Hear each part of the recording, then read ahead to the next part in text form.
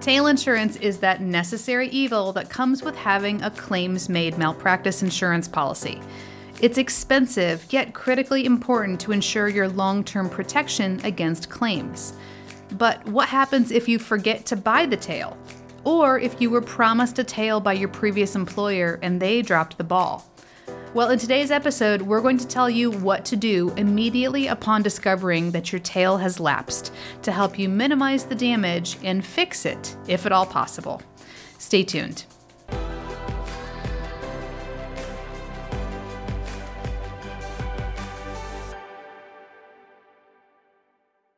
Welcome to Malpractice Insights, the show dedicated to helping healthcare professionals understand medical malpractice insurance and providing you with the solutions you need so that you can get back to the work of practicing good medicine. My name is Jennifer Wiggins, CEO of Aegis Malpractice Solutions, and I'm so glad you've joined us today. All right, let's jump in. It can be absolutely sickening to realize that your tail insurance offer has lapsed. And it could be for any number of reasons. Maybe you didn't get the bill, or you just got busy and forgot to pay it. Or maybe you had someone else in charge of managing your coverage and they simply made a mistake.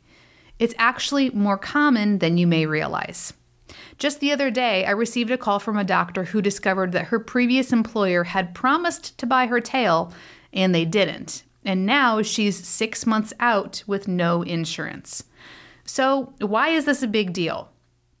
Well, if you had a claims-made malpractice insurance policy and the coverage lapses without buying tail, not only are you uninsured at the present time, but you're also uninsured for any prior work that you've done all the way back to your retroactive date, even if you paid your premium for years and years. Each claims-made policy has a retroactive date listed. This retroactive date is the date that your insurance policy covers you back to.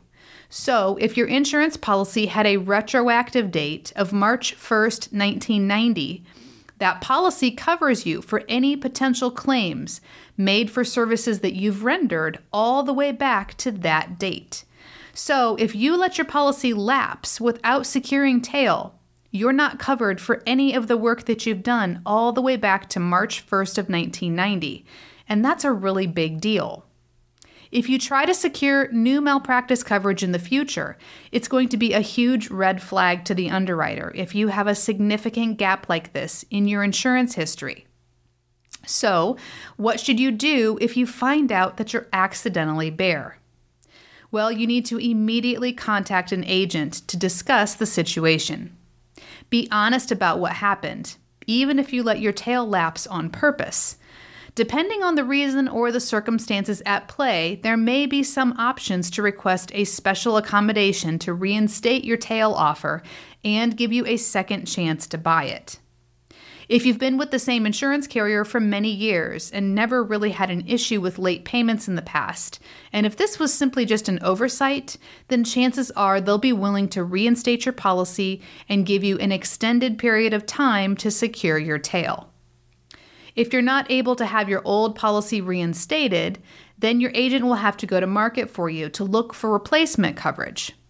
Be sure to provide as much information as you can on what kind of insurance you had before, when it canceled, and any other noteworthy items. Understand that your options may be limited. If too much time has passed, the number of insurance carriers willing to pick up this exposure for you will be few, and any replacement coverage may or may not cover you for the entire time that you've been bare. The longer that you're bare, the harder it will be for you to find replacement coverage that matches what you had before. There are carriers who can sell standalone tail, which is tail insurance offered on its own, not from the carrier that you were insured with previously. If your old carrier is not willing to give you another offer to buy tail from them, then one of these other markets may be able to give you a second chance to secure tail coverage. If you can't get your tail reissued or can't find a replacement tail solution, your next option is to secure a new malpractice policy and to ask the carrier to backdate your coverage as far as they're willing to go. While carriers aren't usually excited about this type of request, many will be able to help you out within reason, especially if you're being honest about your situation and you're willing to stay insured with them for several years in the future. Again, the sooner the better with these types of requests. Don't let too much time go by before you secure new coverage. If a carrier is willing to pick up your prior acts and cover previous bear work, then you need to stay with them for the foreseeable future. That's the least you can do for them bailing you out. Sometimes we'll have a situation where a doctor has been uninsured for several months, and the new carrier is not willing to backdate their policy more than 30 to 60 days. And if this happens, you may still have a small period of time where you're going to be uninsured. So that's a risk you're going to have going forward. If you are able to secure new replacement coverage or have your old policy reinstated, the insurance carrier will likely ask you to sign what's called a no known loss statement. This is a document signed by you in which you represent to the best of your knowledge that you're not aware of any adverse events or claims that may have occurred between the time when your policy canceled and the time that you're reapplying for reinstatement. In addition to the no known loss statement, the carrier will likely require you to pay all past due premiums or charge you a rate that accounts for the additional exposure that they'll be picking up. It's important for you to know that your options will indeed be limited when you're looking for a carrier to pick up coverage for you over a gapped period of time. The best malpractice carriers have pretty strict underwriting guidelines, and oftentimes they won't even offer coverage for these types of situations. There are, however, several non-standard carriers that are willing to pick up hard-to-place business or cover doctors who are in a distressed situation. But the coverage that's issued through non-standard carriers is generally more limited in nature. For example, most non-standard carriers do not offer occurrence coverage. They only have claims made. And they typically have a hammer clause, which means that the policyholder does not get consent to settle claims. Non-standard malpractice insurance is also more expensive. So not only are you going to have a more limited policy, but you're also going to be paying a higher rate. For most providers, coverage in the non-standard market is temporary, and it is seen as more of a rehab period while they get back on their feet. You may have to stay with your non-standard carrier for a period of time before you're able to move back into the standard market. Assuming that you pay your premiums and there are no other issues with your coverage, most doctors are able to switch back to a more competitive coverage option within just a few years. In order to prevent this from happening to you, here are a few tips to leave you with today. Number 1, make sure that you have negotiated the terms of your tail insurance up front with your employer.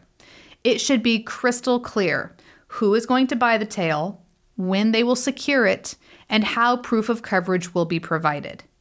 We do have some previous episodes on how to negotiate coverage details with potential employers, so we'll link to those in the show notes for you. Tip number 2, make sure your contact information is up to date with your carrier, including your mailing address, email address, and phone number. The carrier does have a legal obligation to give you an offer to buy tail insurance upon canceling your policy, and most carriers will do everything in their power to make sure that you've been given the opportunity to secure it. But if they don't have your correct contact information, then they won't be able to get a hold of you. So it's up to you to keep this information current with them.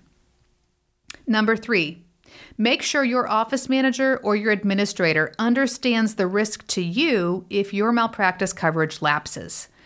This is one of the most important protections that you have as a healthcare provider, and it is a pain in the neck if you accidentally let coverage lapse. So make sure that they are diligent about handling your malpractice coverage appropriately. And tip number 4, work with an independent agent to give you an additional set of eyes to ensure that you don't miss a payment or have any other issues with your policy or your tail coverage. Your agent will be kept in the loop if you have missed a payment or have any other issues with your coverage, so they can help you stay on track and assist you with any other questions that you have with your policy throughout the year. If you have any questions on this topic or you want to make sure that you're covered appropriately, click the link in the description box below where you can connect with us via phone, email, or chat today. And if you're listening, please visit us online at aegismalpractice.com. That's AEGIS malpractice.com. And of course, if you haven't done so already, don't forget to give us a like and a follow. And I'd really appreciate your feedback if you could please leave us a review. Your support really does help us to reach more people, and we're so grateful for your clicks and your kind words. This is Jennifer Wiggins. Thanks for joining us.